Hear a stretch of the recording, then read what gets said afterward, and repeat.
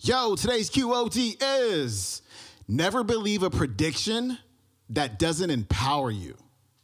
Here we go.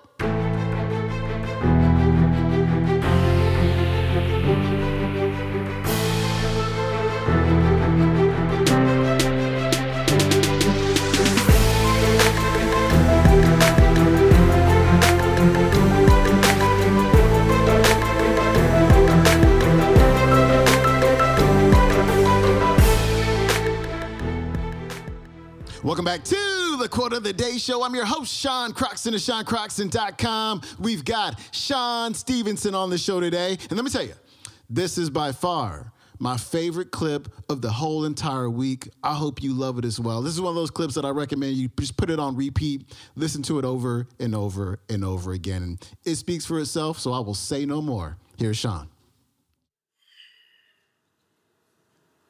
Lesson number 1. Never believe a prediction that doesn't empower you. When I was born, the doctors told my parents that I would be dead within the first 24 hours of my life. 35 years later, all those doctors are dead.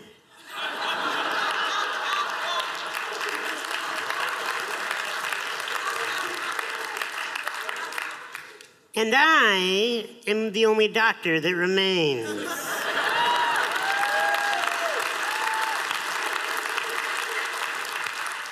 Never believe a prediction that doesn't empower you.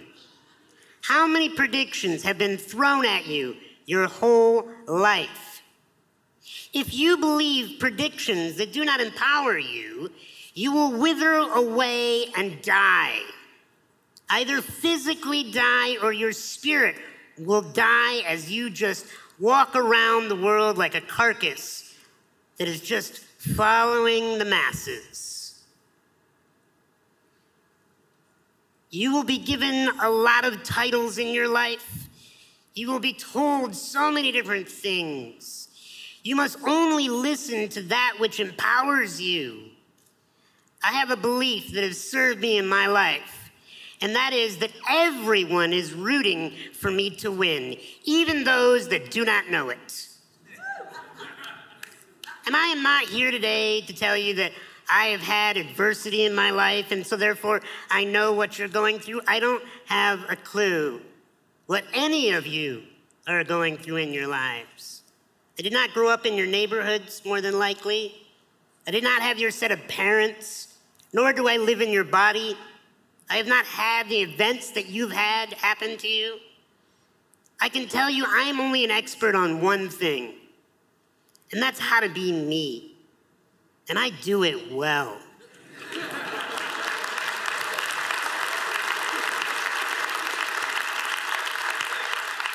But it's not come easily. I've gone through things that I don't wish upon anyone in this room. I've had metal rods pulled out of bone marrow while I was awake. I've had jaw infections where teeth had to be extracted and I can no longer chew my own food.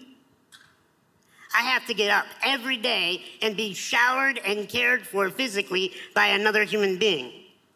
Fortunately, she's a gorgeous woman that I married.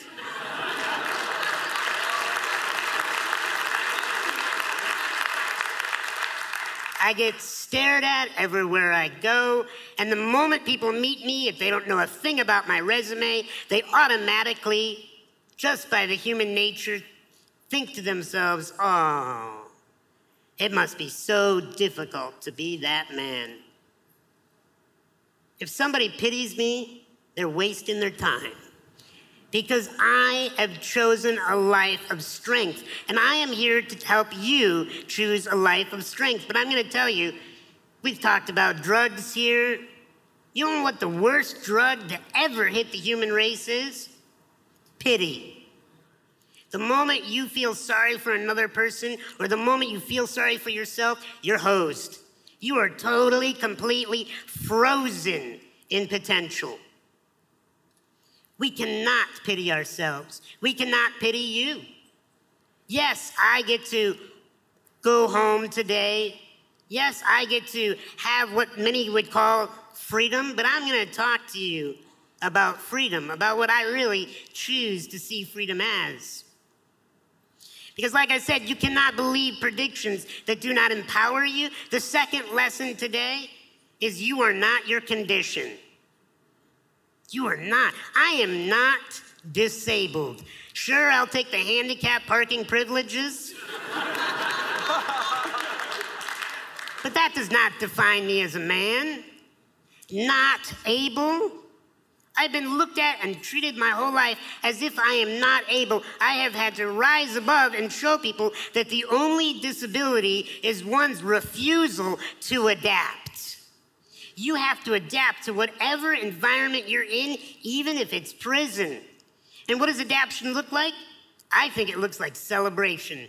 Because when you meet people that are celebrating their life, you want to be around them. You want to learn from them. You want to do business with them. You want to hire them. Look, if you do not want to be seen as a prisoner or a convict when you get out of this, or even while you're in this, then it's an attitude. It is a belief in yourself that you bring value to the human race, no matter what your current condition, title, or stature is. Because if I believe that I'm disabled, I would wither up, I would be shy, I would be insecure, I would be afraid, I would act like I need your help. And the rest of humanity would be okay with that. But I choose something else. I choose to be strong, I choose to be a leader, I choose to have words to move this planet. I'll tell you why I was born. And I hope it inspires you to find out why you were born. I was born to rid this world of insecurity. Because when a human being is insecure, they do stupid stuff. When we feel like we're not enough, we chase external validation and external objects to try to tell us we're enough. Thank you.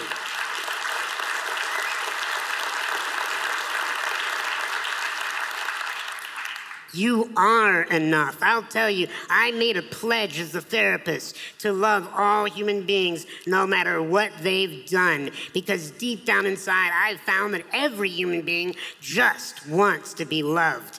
Even if they're tough, even if they're scary, even if they're vicious, you get them in the right position at the right time, they'll tell you the truth. They just want to be loved. You know who they want the love from the most? Not their moms, not their dads, not their wardens, none of these people. They want to be able to look in the mirror and love themselves. And if you can figure that out, then you're going somewhere.